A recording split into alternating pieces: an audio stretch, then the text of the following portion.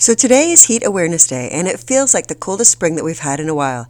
Soon, however, the sun will be shining down and we will spend the days either playing or working outside in the heat.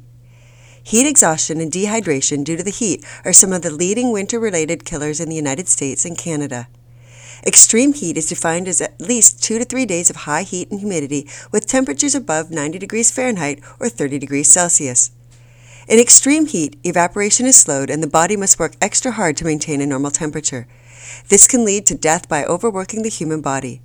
Remember that extreme heat can occur quickly and without warning, and that older adults, children, and those who are ill are at greater risk from the impact of extreme heat. So here are today's hot tips for building resiliency and celebrating Heat Awareness Day. When we're under an extreme heat warning, drink plenty of fluids to stay hydrated. Find air conditioning when possible. Know the places in your community where you can go to get cool. Keep your home cool by covering the windows and using fans. Avoid strenuous activities and watch for signs of heat illness such as heat cramps, heat exhaustion, and heat stroke. The summer heat is welcome after a long cold winter, but as the slogan goes, be aware and stay safe in the heat.